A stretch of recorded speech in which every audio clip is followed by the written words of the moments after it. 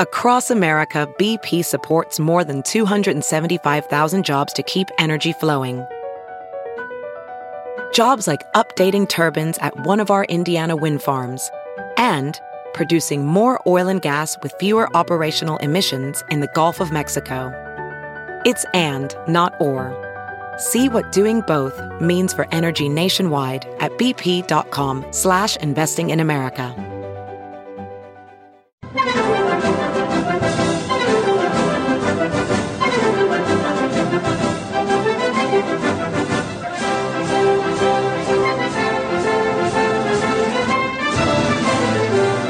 Hello, ladies. Hello, gentlemen. This is the Victor Davis Hanson Show. I'm Jack Fowler, the host, the star, and the namesake. That's Victor Davis Hanson. He is the Martin and Ely Anderson Senior Fellow with the Hoover Institution and the Wayne and Marcia Buskey Distinguished Fellow in History at Hillsdale College.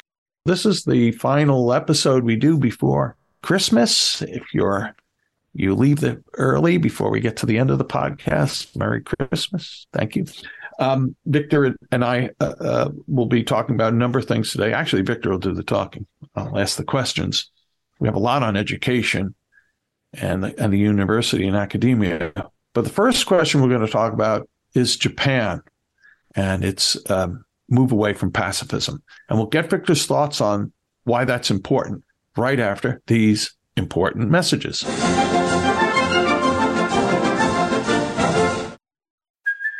Hey, it's Kaylee Cuoco for Priceline. Ready to go to your happy place for a happy price? Well, why didn't you say so? Just download the Priceline app right now and save up to 60% on hotels. So whether it's Cousin Kevin's Kazoo Concert in Kansas City, go Kevin, or Becky's Bachelorette Bash in Bermuda, you never have to miss a trip ever again. So download the Priceline app today. Your savings are waiting.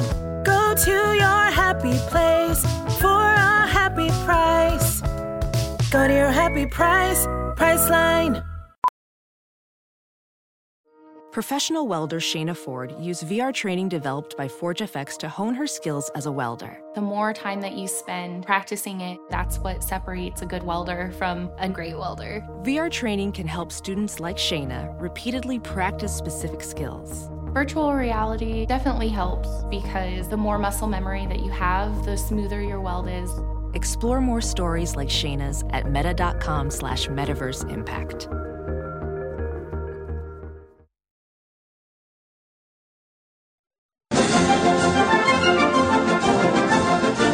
We're back with the Victor Davis Hanson Show.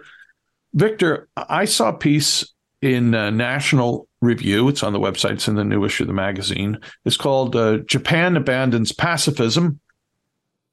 And for those of us who, I'm 62, our whole life that Japan, it almost seemed, and I could be wrong on this, but the perception was that Japan treated pacifism almost religiously, not more so than just the byproduct of war, its defeat, that it had to be pacifist, but it seemed like that was part and parcel of what it meant to be Japanese, that had developed quickly. And here's Japan, though, sitting next to the Soviet Union, in North Korea, a hostile China, and Japan has now decided, probably long overdue, although maybe this was long in the works, Victor, to say sayonara to pacifism and has begun a significant rearmament effort. So this seems quite important geopolitical stuff. Maybe I'm overstating it, but Victor, what are your thoughts about this? Well, it is important, but I think we should keep in perspective. I think they're going up to somewhere around 2 or 2.5% GDP, which is a lot for them. They were below 1%, but it's not up to 3 or 4% that we want for NATO. And it's probably not. I mean, at one time we were at 4%. I think we're under Biden. We've gone back down below, but it is important. And the Japanese are very worried because of the fate of, on the one hand, Taiwan, not too far away from them, and Chinese encroachment there. The Chinese rhetoric that's coming out of Beijing that's anti-Japanese, the surrogate Chinese power, i.e. North Korea, that's sending missiles gratuitously into Japanese airspace, the tension, the frenemy relation it has with South Korea.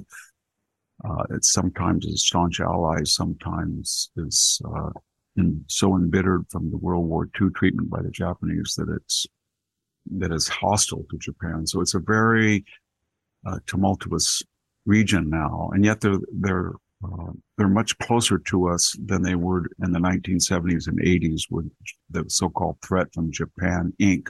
They've got a lot of problems with deflation. They overreacted about the nuclear accident. They have problems with energy. They have problems with deflations, fertility. But so the fact that they're creating a robust military is pretty amazing. And they even built a new carrier. It's kind of funny. It's called the Kaga. Remember the Kaga was, I think with the Akagi were of the six, they were two of the most formidable of the six carriers that sailed or steamed 3,000 miles in late November and early December, all the way off Hawaii without breaking radio silence, and kept the fleet together in stormy weather. And then those two, I think they were built on battle cruiser hulls. They were huge, the Kaga and the Akagi. I think Akagi means red tree, and the Kaga is flower blossom, but the flower blossom. And that's their new carrier. They had no qualms about saying, we're going to name the carrier after our distinguished World War II carrier that bombed the crap out of the Americans at Pearl Harbor. So they're confident. This came from the Abe government that made this big change, and they're looking toward closer ties with the United States because of a common fear of China, and because they were one of the most technologically advanced countries in the world. They're way ahead of people in things like drones and cyber. They're very good. So even though they only have a population, I guess, of 135, 140 million, and they're right up against 1.4 billion, the quality of Japanese their arms will work like Toyotas and Hondas. So it's a big asset for the United States if we know how to appreciate it. And if we could get South Korea to drop its animosity in the modern period to Japan and to arm like Japan, and we had Taiwan, then that's a pretty formidable trio along with Australia. Victor, is that animosity between South Korea and Japan strictly about Japan's treatment of Korea during the Second World War, or are there other complexities? It goes back before that. Korea was part of Japan, I think, until 1910. It had been colonized, conquered, right. and then it wasn't just, it was the comfort women were Korean women in general en masse were used as prostitutes. Not prostitutes, that's an unfair word because they weren't paid, or it wasn't willing on their part. Right. They were, I guess a better word would be sexual servants, slaves right. to Japanese soldiers. And then it was mined and exploited ruthlessly for its natural resources during World War II. And so that it goes way back. And, I don't know that relationship is now, but in the last 4 or 5 years, I think both sides have realized, and Japan has apologized. Japan has given some reparations, but it's never really, Japan, unlike Germany, never really fully apologized. And, Japan was, that's a whole different story, but Japan was never invaded, and it was occupied, but not through invasion and a post-occupation. And so there was never a bloody, horrific war on the homelands as it was in Germany. And although it was bombed in a way that was just devastating, not just the atomic bombs, but the fire rates. But anyway, that we have a peculiar history, and so do the countries around Japan. But in the year 2022, they need to realize that they either stand together or they're going to die together. They're going to die separately, because China has got an agenda for all of those countries, and it's not good. And the United States, when they look at the United States and they see that we're in a neo-isolationist movement, or we're $31 trillion in debt, or we're borrowing $1.5 trillion a year, or we're into this woke madness, and they see what's happening in Iran and Russia and China, I think they just kind of wised up and said, you know what, we're going to arm and take care of ourselves. We hope the United States is on our side and will be a strong ally. But if it's not, and it's got too many internal difficulties, then we can't rely on their security blanket anymore. And I think if North Korea keeps pushing it with these missiles, and China keeps pushing it with their aggressive rhetoric, and they move on Taiwan, then you'll see Japan go nuclear. They could go nuclear in 6 months. They've got enough stored plutonium from their nuclear industry. And you know what? When they go nuclear, it's not like North Korea going nuclear, or Iran going nuclear. I mean, they would make sophisticated nuclear weapons that were comparable to any in the world. Right. Well, Victor, moving on from Japan, there's a lot of things academia to get your thoughts on. Some of the questions we'll talk about, or issues we'll talk about, have to do with the decline in professorships across the board in the liberal arts, particularly in history. But let's get this started with your thoughts on the new president of Harvard University. There's a great piece I want to recommend to our listeners to find on a website called the Manhattan Contrarian. And this, someone sent it to me, but I noticed today, Victor, was also linked to by Powerline blog, which I know you check out every morning. So Claudine Gay, who's currently the Dean of Faculty of Arts and Sciences at Harvard, will be replacing on July 1st, resigning or retiring President Larry Bacow. I'm not sure that's how he pronounces his name. She has a black belt in all things DEI at Harvard. She has quite a record of taking on conservative or conservative-leaning, or let's say non-leftist professors at the university. The famous case of Roland Fryer, an economist who put out a study on blacks in America that didn't toe the line properly on how the left wants blacks in America to be perceived or portrayed. Anyway, there's an ideologue who is now the president of what many people consider the most prestigious university in America, if not the world. Your thoughts on that, Victor? Well, there's two things. One is specific to Harvard. So she was, I think, dean of the faculty before, and I only came across her name because I don't follow Harvard affairs. She was the dean of the Faculty of Arts and Sciences. I came across her name because of this. Yeah, she was. This brilliant economist, Roland Fryer, African-American economist, that we at the Hoover Institution for years had been interested in, because he was, and the article, as I remember reading it, included a quote from, I think, Glenn Lorries, that he was the best economist of that generation. So he was he was beloved at Harvard. And then, of course, he did some research that found that there wasn't a systemic pattern among police of prejudice or violence toward African Americans in custody or arrest. And that just enraged everybody, because he was basically, through his research, undercutting the entire premise of the current African American academic movement, and particularly someone like Miss Gay's.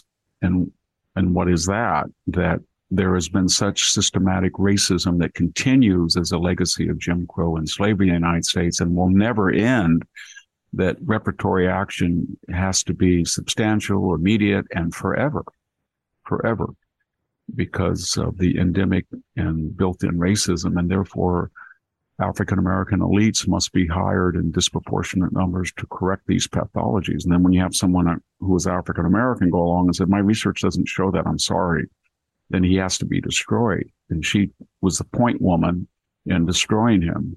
And how did they destroy him? And I'm doing this from memory, but as I remember, somebody he fired said that he had systematically been harassing her. But when it came to finding evidence, it was something like comments that he just said out loud, like, "Oh, I have a good strategy because this is how I got laid in high school." Ha ha. I mean, it was off color, just talking. It was, you know what I mean? It was not sexual harassment. And a Harvard board found out that it was maybe irreverent or uncouth, and they suggested, as they always do, indoctrination. You have to go take sensitivity training. And then it was, for some reason, bounced up to her committee, of which she was a very prominent member, and she wanted to fire him. And of course, that was a little bit too much for the president, but they did suspend him, as I remember, for 2 years without pay. And the irony of all this is she's an elite. So the idea that she's going to adjudicate oppression and racism, she went to Exeter. She went to Stanford. She was among the elite of the elite of the elite of any race, of any class, just the elite. And so she becomes an icon or metaphor that when you get people from the so-called marginalized community that in their entire life has been defined as one of privilege, as defined by prep school, Tony universities, fast track, promotions, hiring, etc. And then they are the arbiter of what's wrong in America and what is oppressive in America and what's discriminatory in America. And it's based entirely on race. I would say to her, have you ever been to Tulare, California? Have you ever been to Carruthers, California? Have you ever been to Riverdale, California? Because I can show you a lot of poor white people that have never gone to college. They have no opportunity to go to college. They're dirt poor. They've never really advanced beyond the lower middle class. Their grandparents came from Oklahoma during the Dust Bowl. So race is not the arbiter, at least as you think it is, of poverty and oppression, even in discrimination, as you think it is. So my point is, she would be very upset about a Roland Fryer because his disinterested research, and there's no advantage to be an African-American genius and boy wonder, if I could use the word boy and not in the stereotype. The Batman sense. The boy meaning boy genius we use of everybody below 30 who's just has such potential and has done so much. And then suddenly to engage in a research project whose results don't confirm the status quo of the affirmative action, woke, diversity, equity, inclusion industry, and then to still publish his results in the trust that people are classical liberals and disinterested and they will not object, and then to be essentially destroyed by Harvard under the guise or the direction or whatever term we use of now President Gay is pretty disturbing. And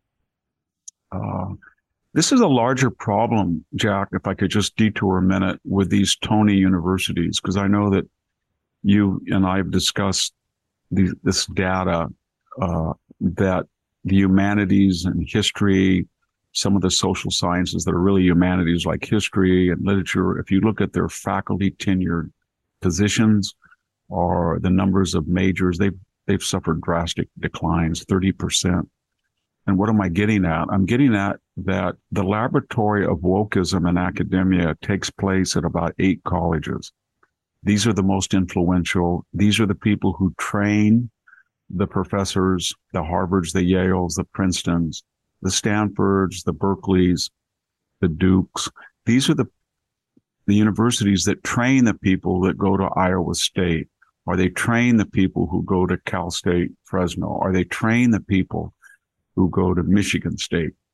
But it's at those places that they can't afford to lose the humanities. But when they come out of these elite Ivies and they are woke, or they're still imbued with French postmodernism, and they have this jargon-filled vocabulary, and their research is so esoterical, and their politics and ideology drive out disinterested research and teaching, and they are confronted with working class, middle class kids, and they try to indoctrinate them.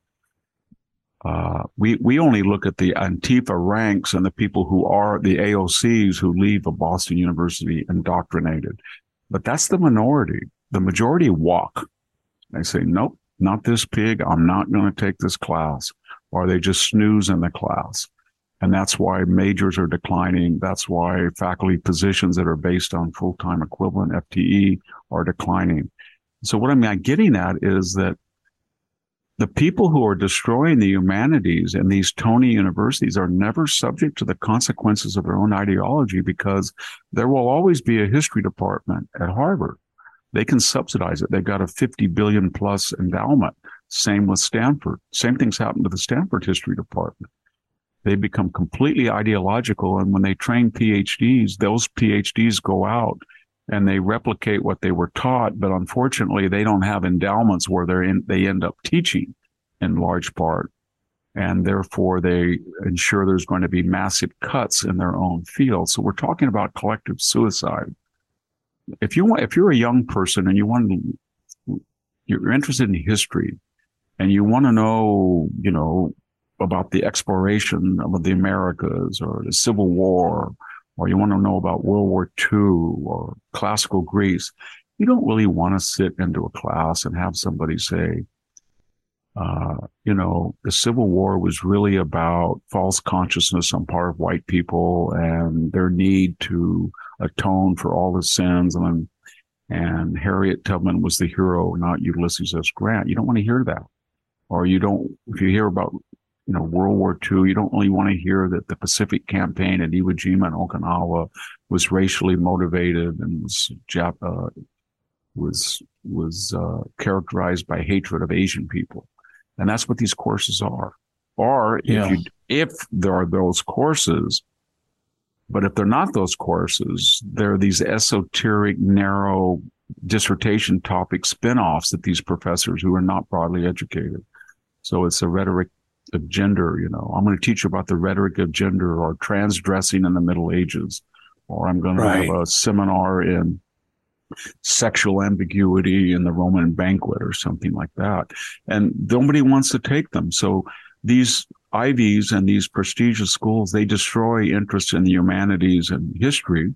And that's reflected in crashing, descending faculty positions. Right. And lower general enrollment in general, and in particular, fewer majors, and the death of these disciplines altogether. But it's not going to affect the people who kill them. Right. They've got theirs, and they've got it pretty well, too. We have Princeton professor bragged that he thought classics should die. Mr. Peralta, I guess what was his name? Daniel L. Was he also a classics professor? Yes. Yeah, he was a classics professor. And suicide. Right. Yeah, he said that, he was one of the people who ensured that classics at Princeton would not have a Greek language requirement. And so I think it was, his name came to me, Daniel L. Padilla Peralta, and he said he wanted the field to die. But when he means that, he means classics of a program, say, that I started with help from Bruce Thornton and others, and now is very successful after I left, probably as successful or more successful. And it teaches mostly underprivileged people from the lower middle classes, many of them Hispanic, teaches them the value of Western Civ, composition skills, historical knowledge, classical languages. Well, he means that he wants that to be destroyed. But it won't, when they destroy classics, he just reinvents himself as a literature person, and he'll have his tenure position forever. And so that's how that operates. So it's really neat and funny and cute and chic to say, oh, I'm a classics professor. I want to destroy classics. I don't want Greek. I'm a suicide nihilist. Am I not cool? And then that filters down to an assistant dean at Cal State Fresno or San Jose State or Eastern Michigan saying, you know what?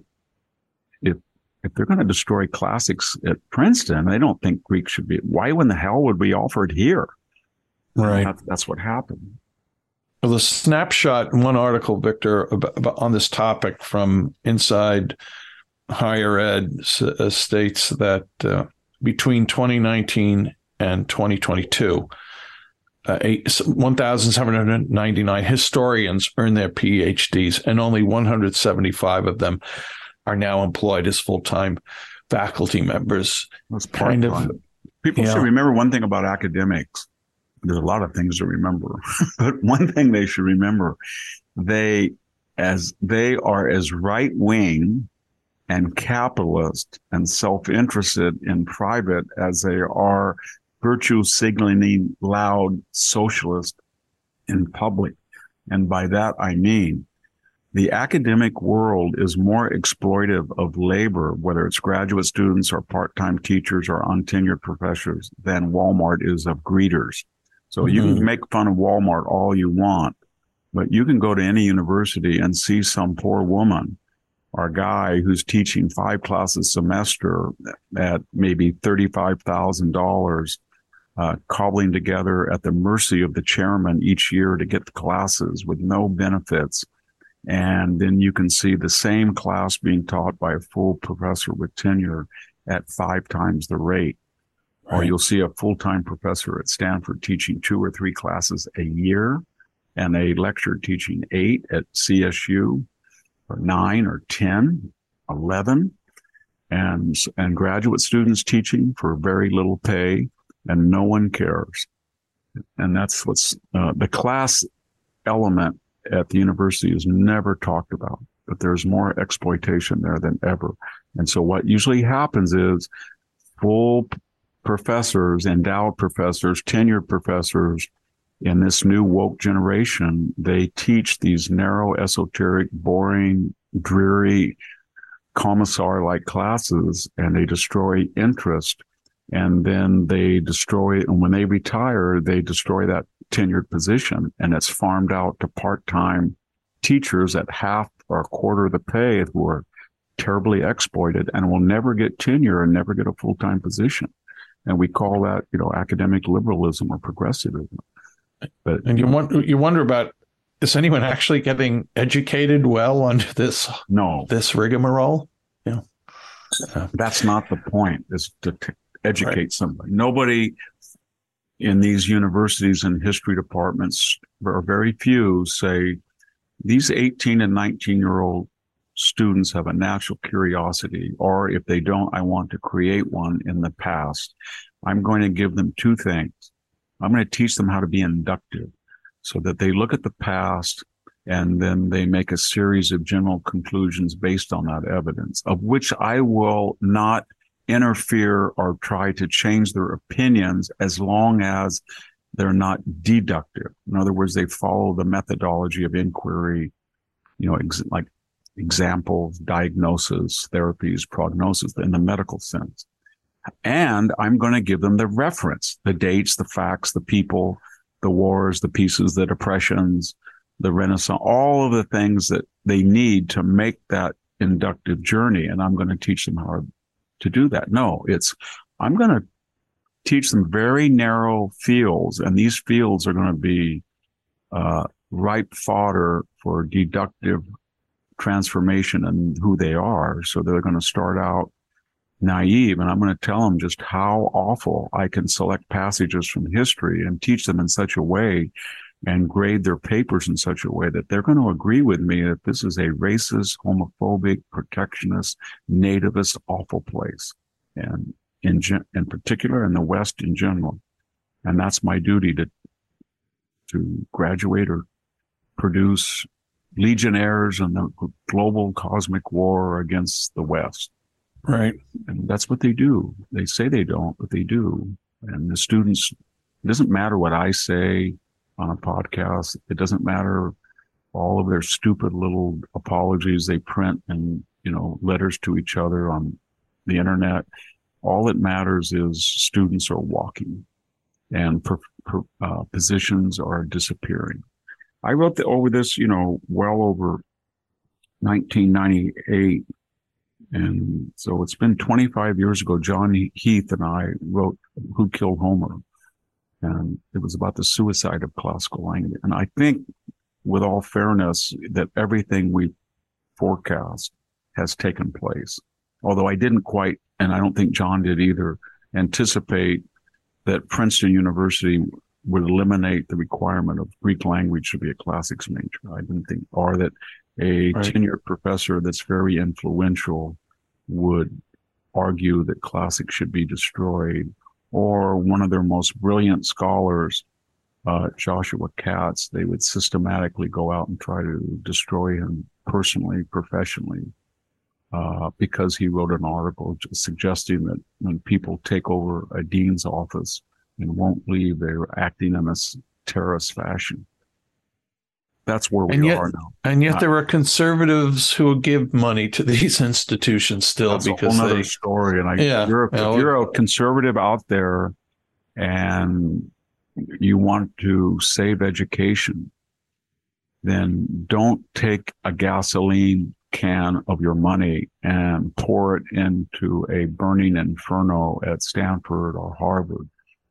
If you insist on doing that because you're an alumnus, or you think that it'll help one of your relatives get into that campus, or they will honor you, then try to be as specific as possible. Say, I will give $1 million or $500,000 or 100 or 20,000 to this particular program under these conditions.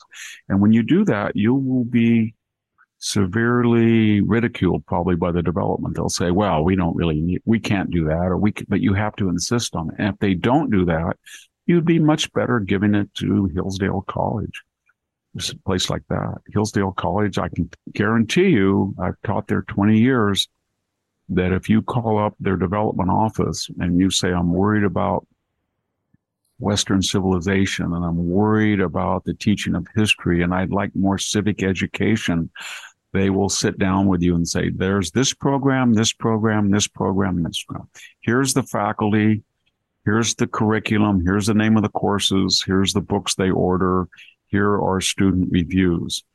If you want to help this program, here are some of the suggestions that the program thinks that would help them, and you can give as you feel fit. And I can guarantee you donor intent will be honored. It really will. And Victor, transcending, in the case of Hillsdale, transcending the actual institution, for people who wish to help education where probably needs the help earlier on, they have created this classical school model, which is spreading significantly over the country. And that's another place for people to show their philanthropy. Absolutely. The Hillsdale Academy model is sweeping the country. And of course, the schools of education hate it. If you really wanted to really reform higher education, I have a piece coming out tomorrow in American Greatness about 10 things that could save America. It's probably, by the time you hear this, it's been out. But one of them is you could really just say to school boards and to state school boards, I should say, that you should pass one law. If you're going to pass any laws on the state level, just say, if you want to teach in K through 12, you do not need a credential issued by a school of education. You need a 1-year master's program in an academic subject. And so if you are a third grade teacher and you could get a master's in math, or you could get child development, whatever it is, but it would have to be an academic subject and not a woke indoctrination from the school of education. And that would make a big difference. It really would. And not outlaw the credential, just say you get a choice. Right. Just like you do it, at parochial school, you can have a teaching credential, or you can have a master's in most of them, sometimes just a BA. JCs, it's you can get a master's. You don't need a teaching credential to teach at a community college. I don't understand that, why you have to have a credential to teach a high school senior, and that has to be from an education department. But 6 months later, you can teach him at a community college, and you don't need a credential. All you need is a master's. Yeah, it doesn't make any sense. Well, Victor, there's more on things academic to discuss, and I believe you've got something about Cornell University you want to discuss, but we'll get to that right after these important messages.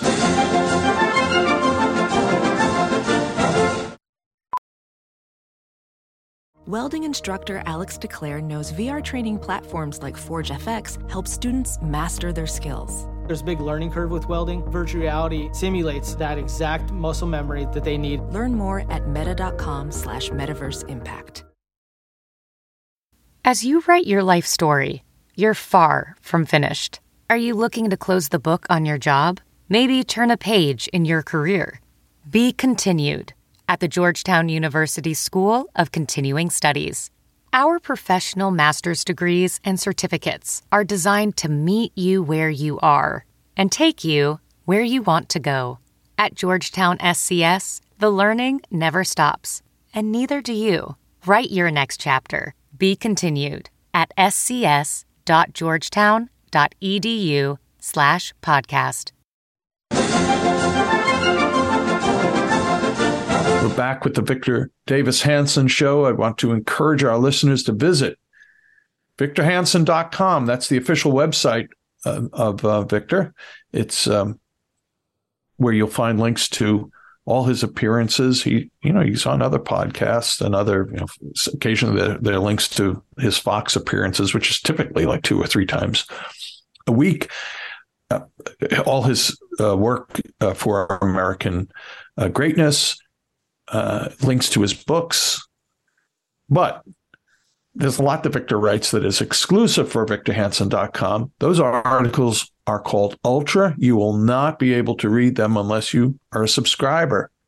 And if you're not a subscriber and you've been listening to this podcast for a while, for whatever reluctant reason you've had, just get over it. Take the $5. That's all it costs to get an initial, toe in the water, and do it. Subscribe.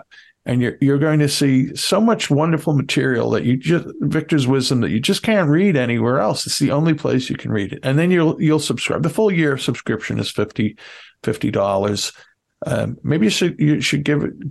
Think about giving it as a gift too to somebody who's a big VDH fan. So that's victorhanson.com. And as for me, Jack Fowler, I write a free weekly email newsletter called Civil Thoughts. It shares 12 to 14 recommended readings that I've come across the previous week that I think it's written to. It's addressed to Dear Intelligent American, which is an old Bill Buckley line. But hey, there are lots of people out there that want to be informed of worthwhile articles on culture, not necessarily about politics, but culture. So give the link, give an excerpt. There's no purpose here other than sharing worthwhile information. There's no list building. There's nothing transactional. How do you get it? civilthoughts.com. Go there, sign up. And it's produced by the Center for Civil Society at American Philanthropic. So, Victor, a few more things on this right before Christmas edition of the Victor Davis Hanson Show. You had mentioned before we started recording that there was something about Cornell University that you wanted to bring up. Tell us about it. Well, it's about either demanding as the new school in New York, I think it's a university, private, you know it better than I do, left wing, it was 10,000 or so students. Right. It's just typical of a left-wing university, 50,000 plus for tuition. But the students have demanded that everybody get an A grade. And Cornell students are demanding an N to letter grades pass fail. And this is a growing phenomenon in schools. And if we just stop there, and I'll put a little dash, and I want to distinguish how this is different than the 60s even. When I went to University of Santa Cruz, UC Santa Cruz, I was on a waiting list to get in. I mean, I thought that was the best place to go. My parents wanted, my brother was there. It was very, very hard to get into. And I did not get in. I had to wait, even though I had a whole year of advanced placement. But, I had, I think, a 3.95, but Selma High School was not competitive. Most of the kids that were let in from prep schools and places in Los Angeles, top schools, But my point is this: when I got there, finally, I was let in almost the last week of summer when somebody declined and they took me. But this is there were no grades. But it was so hard to get into, it wasn't really a dumbing down because the professor had to write an evaluation, and I read some of the evaluations. They were absolutely brutal. So you got to pass or fail. If you didn't come to class, they failed you. If you did the minimum, you got to pass, but then you had a page evaluation, and they could really either enhance or detract. And they were pretty tough. And, you know, I took a senior political science class from a very left-wing professor, and I was only 18 and kind of arrogant and stupid. And it was massive reading. It was about 2,000 pages. And he would turn on the radio so we could listen to Radio Beijing, and he would translate from Chinese to us. And he would talk about China's Communist Party was a model for California, all this crazy stuff. And you had to write 5 essays in 10 weeks. It was just a lot of work. And he wrote in his evaluation, I can still remember it. It's kind of obsessive, isn't it? It's 50 years ago, Jack. Kind of. Go ahead, though. And he gave me a pass, and he wrote, Victor Hansen is a first-year student who should not have taken this senior political class. He was warned, and the results confirm my admonitions. He has an ability to write well and pose interesting questions on assigned topics, but the conclusion from my reading his 5 papers is his analyses are typically thin. And wow. That was pretty devastating. And I remember when I went to graduate school, somebody read that and said, wow, were you stupid or what? A professor was kidding me about that. But my point is that it was in those days, schools that used SAT scores and GPAs, and they had a mechanism. It wasn't just everybody passes. And when Santa Cruz blew up in the late 70s as a difficult place to be admitted, and it radically expanded and the standards were lax, guess what? They got rid of the pass-fail. And so now they went back to grades, at least until recently.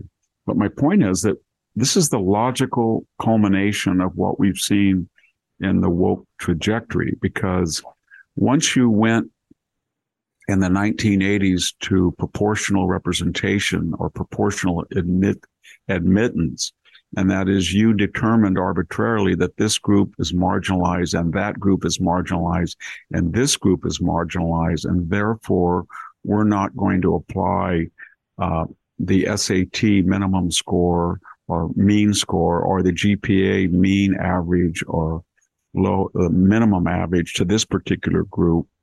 And we're going to take this other group and this other group and deny them admissions that more than qualify, because we in our saintly goodness want a diverse student body. And then you trump that 80s paradigm in 2020, 21, and 22 by repertory admissions when you said, it's not just enough that 12% of the student body shall be African American, or 10% shall be Latino, or 2% should be Native American. To make up for past discrimination, maybe these spoil systems should be increased by 3 to 5% for each grade. Of course, we won't tell anybody that. And then we have to take even a greater bite out of white males, to take one example, and perhaps Asians. Okay. And then you do this. And then what?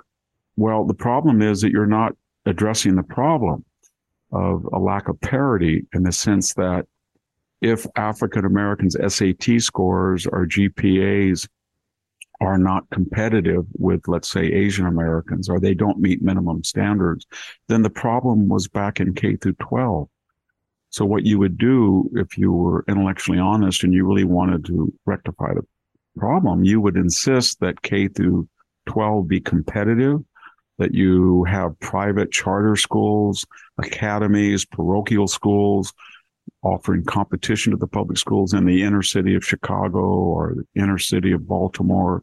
You would want different paradigms, some school uniforms with mandatory Latin. But the point would be, we are going to produce schools that are competitive with Andover or the Menlo School. And we can do it and then you would not have to do any of this, because the African-American student at 6 would have an education that was competitive with anybody else. You could do that, but nobody wants to do that because that's hard and it's easily caricatured and you'll be called all sorts of names. So you just wait to do it on the back end. But then what happens, Jack? So you've got all these students coming into Harvard, Yale, and Princeton, and they have not on standardized test or GPA performed at a level of the other students under the traditional requirements. So something has to give, right?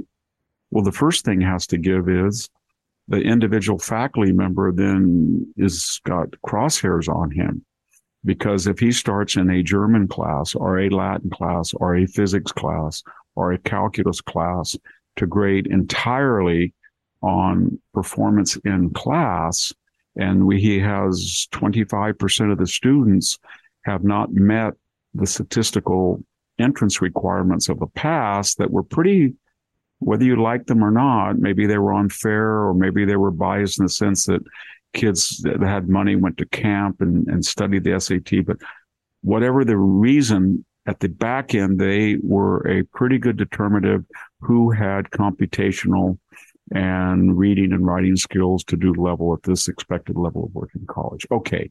So what do you do if you're a professor of these courses and you start giving C's to, just C's? You don't even look at the name on your papers. You just correct them. If you're in a social science or humanities, or you're standardized multiple choice in physics or math. And you notice at the end of the semester that the names of people getting C's are disproportionately maybe of a marginalized community. And you keep doing that. And the new ubiquitous, diversity coordinator, the assistant provost, the dean, the special assistant for diversity, equity, and inclusion says, this professor and that professor are racist because they have a systematic bias that's revealed in the percentage of people who don't get good grades based on their race, based on the percentage who do get good grades. And if they argue that they're just using standards, I will contest that because the standards are warped. They are racist. So how do you solve that problem? You solve it either two ways. The faculty capitulates and said, I'm not going to die on the altar of standards. I'm 45 years old. I'm tenured. I have a good life. You think I'm going to get on the wrong side of these student groups and call me a racist and ruin my career? So I'm just going to give everybody C, either give them all C's or give them all A's. And that enough people have done that. So people at the new school said, we all want A's. We demand that everybody get an A. And that's one of the student demands. Or they grade, a few of them grade according to what people earned. And then that enrages people and said, I was in this university and I had all these hopes to be the first in my family and I'm doing all this. And Professor X gave me a C and just crushed me. And it was so unfair. And there were racist things. I go back and I remember now. And her mannerisms, her way, they were racist. They were, and so we don't want any grades. But this isn't because it was very hard to get into a university and everybody was pretty qualified. And I want to say to be in all candor, when I got to University of California at Santa Cruz, it was a new school experiment. It, I think, failed. This experiment failed, but at that moment, it got the top students. I did not have the competitive education that kids did from a rural high school. And when I looked at what they had read and their math classes, I had good teachers, but it was nowhere near the level of preparations. And for the first year or two, all I did was stay in my room and study 18 hours a day. I got the flu. I didn't have a social life to catch up is what I'm saying. In other words, it was very hard. So I am very empathetic, but as a result of what's happened, the admissions policies the faculty is going to have to adopt no standards and give everybody good grades as the students at the new school want, or the alternative is a school at Cornell, that paradigm, and that is everybody gets no grades. And I don't think they're talking about evaluations. They're just talking about pass or fail. And so then what happens to end this conversation? So then what happens? So you're an executive at Google and you're woke, and you've got a student applying from, let's say, Stanford Electrical Engineering, and they have all A's or all B's. And you've got a student applying from Cornell that's got all passes, and you've got a student applying from Georgia Tech that has all A's. And you, in your little devilish mind, you think, I'm not going to bankrupt this company and have coders who can't code, or computer science designers that are not. And I can't trust the Cornell system. I just don't trust it. I don't know what that pass or fail means. Or I feel that the Stanford degree now is so woke, I'm not sure that I trust those grades. But back there in Georgia Tech, they still grade according to what you produce, and their admissions policy reflect it. So that's happening. And if we continue down this trajectory, I think what's going to happen is, and this, you mentioned, Jack, this Manhattan Contrarian article, and he pointed out in reference to President Gay, if we continue down this, people are going to say, okay, the Ivy League is back where it was in the early days when it was kind of a social network and you were rich or aristocratic and you got into Princeton or Yale, but it wasn't really an academic powerhouse. You either, in the old days, you learned religion, or the other days it was social club. Okay. But it wasn't academic. And so we're going to revert back to that. And you either get into a university today on 3 criteria. 1, you have some athletic skill. 2, you claim that you're a member of a marginalized community. Or C, you are well connected. You know the president, the dean, the provost is your uncle. Your parents gave $10 million. You're a legacy, or they're 8th in the family to go, whatever. But it's not going to be meritocratic, is what I'm trying to say academically. You just don't, you don't grow up in Des Moines, Iowa, and on a farm, and you get a perfect SAT and straight A's, and you're a white male, and you get into Harvard. It's not going to happen. You either got to be a marginalized person, quote unquote, or you have to be an athlete, or you have to have some leverage pool from either money or contacts or alumni legacy. Okay. So that's what we're going to do. And the second thing that this guy points out is that's already happening, but people are still going to Stanford and Harvard, and they're harder to get in than ever. And so he's making the argument that it's a cattle brand still, not because it's a sign that a person is highly educated. He said there's enough graduates that leave these places with these degrees that are clearly not educated, that the names of those universities, for a variety, whether they're athletes that leave, or whether they're legacies that leave, or whether they're marginalized people, whatever the reason was, they were admitted without the standard criteria, or they didn't achieve the standard criteria in the 4 years they were there, that the academic reputation is no longer there.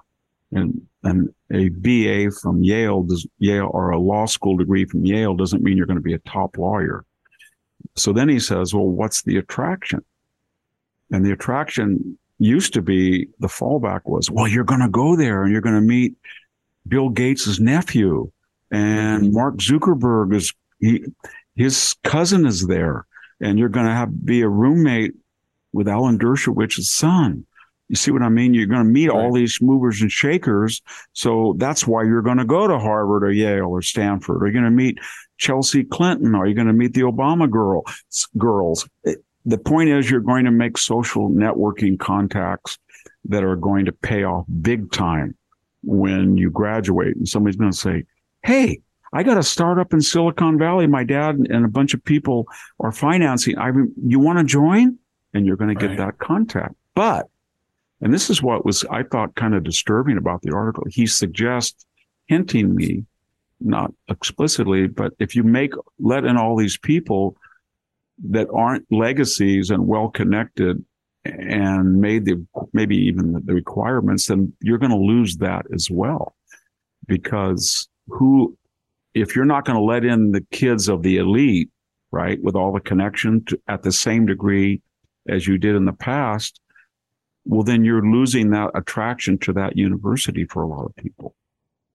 In other words, if you're going to let your child in and there's a lot of people who don't have those contacts or money, or there's a lot of athletes, then the number of people that used to pay off is, if you looked at education, which I think is terrible, but if you looked at it as an investment for a career, just a career or compensation, then that attraction is going to be lost.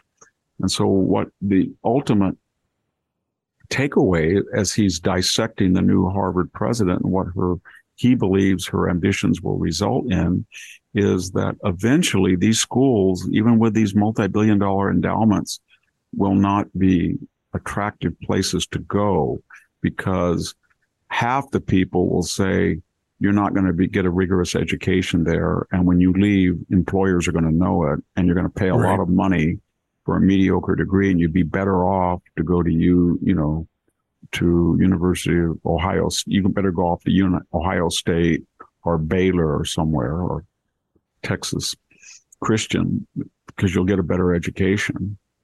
And then B, for the other people, said, yeah, but I'll still meet, Steve Jobs' niece, and I'm still going to meet the Google peoples.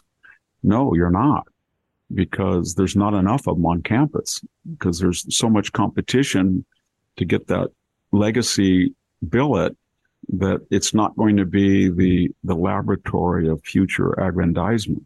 And so they're not going to have that appeal. It's a pretty cynical view, because what the article's saying is it's essentially now a cattle brand. It's no longer equivalent. And this gets back to our own conversation that you and I had, that I've talked to more than one person in Silicon Valley, and he kind of laughed, and the other woman has laughed too, a woman.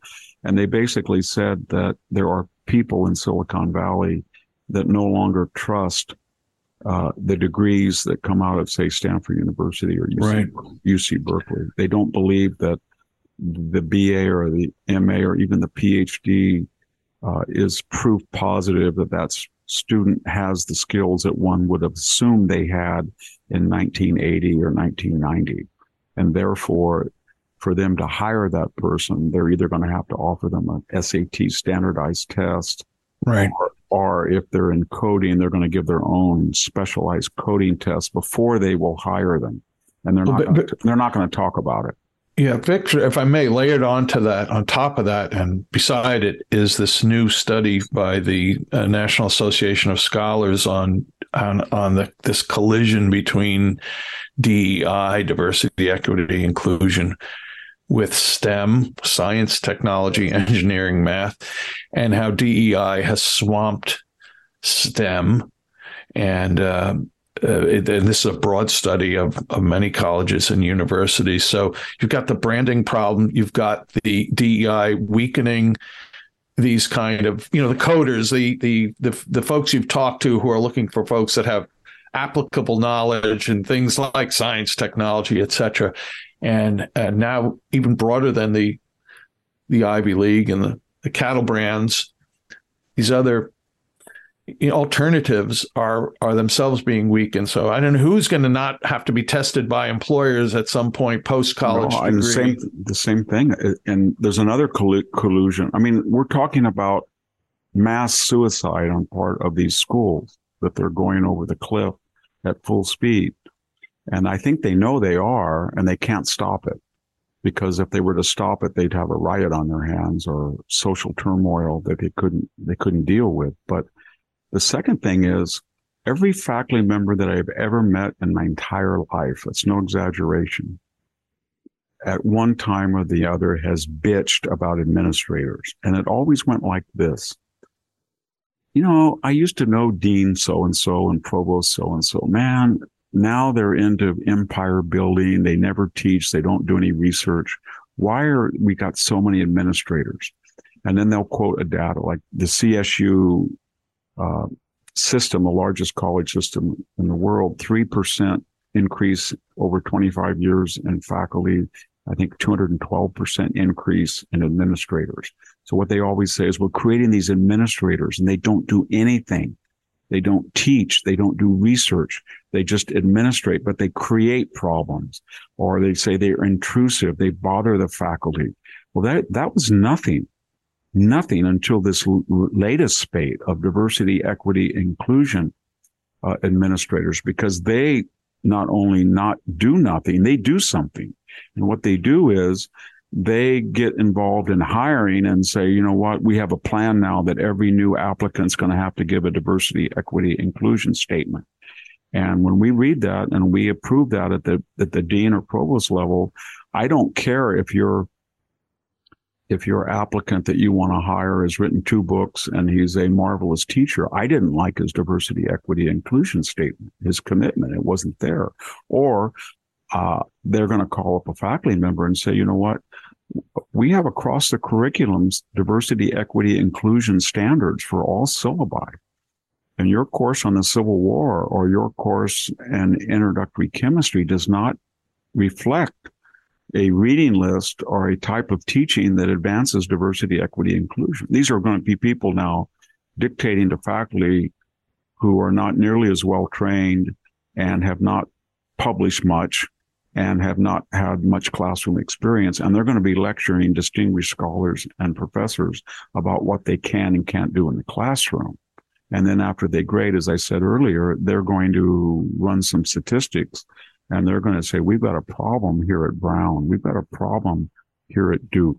We've got a problem here at Amherst because we have a particular faculty that again and again are grading severely people of color or marginalized people or whatever the group is. And that is an enormous overhead. And to pay for that overhead, the faculty who bitch are going to say, wow, I'm a Renaissance lit professor and I'm going to retire next year and they're not going to replace me. I just got word from the dean. In other words, I spent 40 years building the Renaissance department in art, philosophy, and history here. And I have about 30 students I trained I was their PhD advisor, and they're all ready to assume a position, and I could hire any of them, and they've eliminated them. They're going to break up the position. And yet they just hired 5 diversity, equity, inclusion. So what are you going to do then when that traditional lament about administrative bloat collides with the fact that the latest surge in administrative bloat is all on the woke side? Right. And so what do you do if you're a professor, if you're woke? On the one hand, administrators siphon off all of our scarce funding. And on the other hand, I agree they're woke. So what do I do? Does that mean that they won't monitor my class, or they won't monitor my grading, or they won't monitor my hiring because they're woke? No, that means they will. But it only means I can't criticize they will because I'm woke. And we'll see how long that tension lasts, but it's already starting to fray. And I guess if I was going to write an article and I said, I'm the chairman of Beijing University and electrical engineering, computer engineering, calculus, physics, and I want to make sure the United States is a permanent second place to us, and I want to destroy their universities. What should I do? The top universities. And somebody would say, you've got to get them sold on the commissar idea. The commissar idea is the only thing that matters. What the Soviet Union did, that's what Mao did. That's how Mao wrecked our country. Remember what he did. He made ideological concerns a necessity to be hired. He made the curriculum reflect ideology. He made the results biased by ideology. And out of that, we've lost a whole generation of meritocracy. That's what you got to do. And you got to create racial, ethnic, social, cultural, class tensions within the university against this. And then it'll be in a permanent state of turmoil, and it will lose its commitment to meritocratic excellence. And then we will be able to design better airplanes and rockets and mass transit and batteries and solar. And I think it's kind of ironic because that's what we're doing. Well, Victor, we're kind of way over, but I still have to ask you a question about something that happened on this date, December 22nd. You're going to be limited to just a couple of minutes answer, and we're going to get to that right after this final important message. There's something magical about unboxing.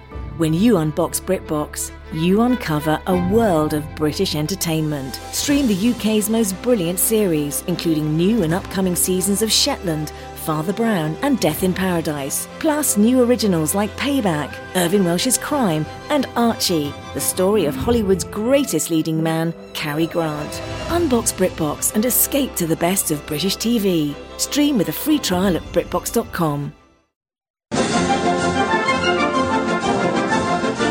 We're back with the Victor Davis Hanson Show. So this podcast's happy home is justthenews.com, John Solomon's website. And this is the, I think, 78th, thereabouts, anniversary of General Anthony McAuliffe responding to the German request that the American troops who were under siege in Bastogne, that they surrender. And his infamous and famous response was nuts. So Victor, Bastogne, the Battle of the Bulge, lives high in American minds of those who love their country, follow World War II history, military history. But it's something that really shouldn't have happened. The American troops should not have been in a position to have been under siege there. So I'd like to get your quick view on why did Bastogne happen? There's some I'm going to put it this way: who's to blame that the Americans were put in such a tenuous position that the Germans almost broke through the Ardennes forest late in the war? Well, I wrote about this in the Second World War. So, I mean, got to put yourself very quickly. It's mid-December, and it's cold, and you're on the Belgian border and the French border, and the huge Ally brilliant move toward the Rhine River is stalled. And it's stalled because of your supply lines have lengthened all the way back to the D-Day beaches. You never really freed up the major ports. They were sabotaged by the Germans, or they're still held by the Germans in nihilistic strongholds, or you diverted enormous amount of Allied manpower and material for this crackpot Montgomery idea of Operation Market Garden, and you never got the final bridge at Arnhem, and you wasted all of that, and you shut down George Patton's Third Army basically in September, first week of September, when it was, I don't know what it would have done, but it was ready to go across the line. Okay, you're stalemated, and you're trying to regroup, and it's cold, and you've got rookie divisions in areas where you don't think they would ever invade. They did go through the Ardennes in 1940 when they invaded France, but they wouldn't do it again in winter. It's about, I think Bastogne is 1,600 feet above sea level. It's kind of like the Sierra foothills. It's not an Alpine 7,000, but it's difficult terrain, and it's not conducive for heavy tanks in winter on icy. So they thought they put two green divisions there, but in a 100-mile sector. And Hitler was told not to do it. They had heard from the Ultra that he was massing. There was radio silence. They couldn't account for certain divisions. There was 250,000 under Manteuffel, who was a pretty good, he was kind of a cosmopolitan general. He spoke fluent English. So they were poised to strike on December 16th. We didn't know about it, Jack, because we couldn't have air reconnaissance. It was snowy. It was overcast. They observed strict radio silence. We picked up what we wanted to hear, that the German high command didn't approve of it. It was kind of the tragedy of von Rundstedt that he was against it, but it was called the von Rundstedt offensive because he was senior commander in the West. And they blew across on December 16th. And the idea was to cross the Meuse River and get to Antwerp and cut the Allies in half and destroy that port so they wouldn't have any materiel and then sue for peace. Crackpot idea. It would drain all the reserves in Germany that were necessary for the defense of the homeland, but nobody thought they'd do it. And they spearheaded it by, people like Colonel Piper, who was a fanatic Nazi, and SS divisions, and they burst across with Tiger, and there was no stopping them. And they thought they would get the fuel necessary, the gasoline. Remember, the German tanks did run on gasoline, just like ours. And they, in some areas, the bulge was 50, 60 miles, and they destroyed 2 American divisions. It was the most costliest land battle in Europe for the Americans. And they had to do something. And Maxwell Taylor, the head of the 101st, was in the United States on a military conference. They cracked the seam between the 1st and 3rd Army. There wasn't, and Montgomery, the 3rd and Montgomery's force and the 1st Army, and Patton was way down 100 miles away, ready to go on an offensive when the weather cleared, and it looked pretty bad. And Bastogne was the nexus because there were 4 or 5 roads. And I've been to Bastogne, and you can really see that the roads from all different directions converge in Bastogne. So the idea was they would swarm in and take Bastogne, and then they would have control to direct the offensive as it spread out toward the Meuse River. And of course, the Americans knew that, and they had a skeleton engineer crew, a skeleton crew, and they were racing to get the 82nd and the 101st there. And they did, but they were without supply. They had no air support. They were wildly outnumbered, and the Germans were fanatically confident that this was the final chance they would have to be on the offensive. And they sent them this December 22nd, very Germanic note saying, the tides of war have changed. You have no choice. We're going to annihilate you. And the brigadier general in charge of the 101, the 101st, General McAuliffe, he saw it, he threw it in the trash and said, nuts. And he apparently did that all the time, said nuts, nuts, nuts. And somebody picked it up and said, that's a good reply. So they gave it to the German envoys, and they said, nuts, what does that mean? And then they unleashed their firepower, and they should have just gone around Bastogne and reconnected with the proper roads. But Germans being Germans, they wanted to take the objective that was assigned, and they wasted that whole week, and they couldn't take it. And meanwhile, George Patton said to Ike, and he this is very important, very quickly, he knew that this was going to happen. Don't ask me how he did, but he knew that they were too spread out. The Germans had too much reserves that were unaccounted for. The Green divisions were all that was between them and getting back into Belgium. He knew that they might go to the Antwerp, and he had a plan to make a sharp 90-degree turn if ordered. So he went to this famous conference at Verdun, and Ike and everybody had their head in their hands. And what are we going to do? We have no reinforcements. We can't get these troops back up there. It's up in the wilds of the Ardennes, and they're just killing us. And Patton said, I can move 2 divisions in 24 hours, 30,000 men in the snow, and I can be there in 2 days. This is crazy. Shut up, George. I'm kind of exaggerating.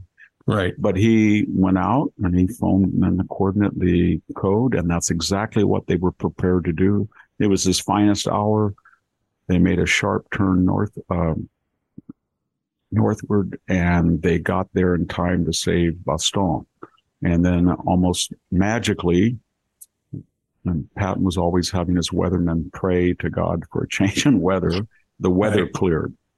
And then the skies came open, and you know what happens with air supremacy, the P-47s, they just began to really take their toll on the German advance. It ran out of fuel. It didn't get the fuel depots. And then Bastogne is iconic because that was the one hurdle that slowed down the progress. In other words, had they taken that 3 or 4 days earlier, they would have been on their way. They probably would have got a fuel depot and made it not all the way to Antwerp, but maybe it was a stupid idea in the beginning, but it would have caused a lot more damage. And the final fillip to the whole thing is, this was the tragedy of George Patton, that he understood that the way to destroy a bulge was not to go back at the tip of it and slowly push it back to the normal line, but was to cut it off at its base and then trap 250,000 Germans and encircle and destroy them. So when he said something to the effect that this is good, you don't want to lose 2 divisions, but I'm going to, instead of having me go to Bastogne, let me go right across the wide swath, and we'll have all of our remaining cut off that bulge, and that will end the war because Germany's empty. And they lost. The sad thing is they lost more total casualties after Bastogne than before, because they didn't get the bulge back until mid to late January, and it was horrible fighting because the Germans were backpedaling, mining, destroying artillery. And when they finally, they lost a terrible amount of material, manpower, death, destruction to get that bulge back. Well, I think they could have cut it off. And then, of course, when they crossed the Rhine in March, everybody was shocked that there was no, once they got across the Rhine, they just went wild in April, late March and April, because there were no reserves, because the crazy, insane, unhinged Hitler had drained Germany of manpower, infantry, and armor to go into this offensive, which failed and lost him his last pockets, reserves of manpower and Tiger tanks and air support, etc. So that was really the end of the war once you defeated the Germans in the bulge and you finally pushed it back and you were across the Rhine, because in the West, there was nothing happening. The people in the West wanted the war to end after the bulge failed on the German side. And there wasn't very many of them left that were battle ready after the bulge losses, but they did want to. If you're a German soldier, you want to surrender to the British, Canadians, or Americans. You don't want to. So end up in Siberia. Yeah, you don't want to deal with the Russians. So there was this idea that, let's just collapse. And not that they didn't fight and kill a lot of Americans in late March and April and early May, but they didn't fight like they did on the Eastern. And Patton, that was the tragedy of Patton. You read, War as I Knew It, and you look at Martin Blumenson's The Patton Papers, and you start to see that beneath this show-off, narcissistic, blowhard, pearl-handled, whether they were ivory or pearl, guns and the shiny helmet and the movie all that crap, you see a lifetime of discipline in military studies, near fluency in French, a desire to read classical military history from Clausewitz to Caesar, a brilliant mind, a record of pretty much continual success in North Africa, in Sicily. And when he failed, it was usually because he was right and his commanders didn't want to take a risk on him. And then this final great victory at the bulge of saving Bastogne, which could have been even greater had they listened to him. And then the initial disgrace, final disgrace in the post-war era, where he said some things that were prescient, i.e. we freed Eastern Europe from the Nazis. That's why we went to war. At least Britain started the war. And now we've guaranteed that it's in the hands of similar fascists called the communists. Right. And so that got him relieved, and he ended up with a miserable death. And Eisenhower and Bradley were the standard reference of military history for a half century, and their subordinates wrote history. And when you read about Patton, except, for a few, Ladislav Farago or Dieste or finally Martin Blumenson, you finally get the truth after now Eisenhower's gone and Bradley's gone and Hodges is gone and their lieutenant colonels are gone and their colonels are gone and their and the Army war, you finally get a picture that the most uncouth and maybe unhinged officer was actually the most sober and judicious and capable military mind that the Americans have produced since William Tecumseh Sherman. Yeah, great warrior. By the way, Victor, I love one of my favorite war movies is Battleground, and that's a great scene because the Germans come and it's Van Johnson and George Murphy and others are waiting for the answer to come back, the eventual nuts answers. But George Murphy blowing smoke rings in the face of the Nazi Jeep driver sitting there is just one of my favorite little movies. It was that middle 60s with Henry Fonda and Robert Shaw. I think it wasn't as good. Battle of the Bulge. It was all about fuel, and they didn't get the fuel in time. But one of my favorite actors was in that. Dana. Who? Dana and a minor point. Dana Andrews. Oh, I love Dana Andrews. Oh my gosh, he was terrific. Especially the Colonel. Robert Shaw was. Yeah, he was. Robert Shaw, as I remember, he was that German. I think they had a name. It wasn't Piper, but he was considered one of the, the fanatical Nazis. Okay. Right. Panzer. But it was Henry Fonda was, he was Henry Fonda. It wasn't a great movie, but it was another treatment of it. Yeah, no, it's a movie. Anyone that likes World War II movies has got to have seen that movie a few times. Well, Victor, hey, we are way over, but who's going to complain when you get an hour plus of Victor's wisdom? So thanks to everyone who does listen. Thanks to those who go on Apple Podcasts to rank the show, rate it, and to leave comments. We read them all, especially those that say "Shut up, Fowler." But here's one that doesn't say "Shut up, Fowler." It's by Old AULD Monroe. And it's titled HDF Keto Forever. And those are the initials, Humphrey DF Keto, who was Victor talked about keto classicist a couple of episodes ago. Here's the note. Carry on, Victor. Love listening. I've read most of your books, and I'm happy to have met you several times last December with Andrew Roberts and in 2003 or so during an ISI presentation with my teacher, Andrew Toddy. Hello again. Was delighted to hear you mention Professor Keto. I'm reading, coincidentally, Greek Tragedy, 1939 by Keto.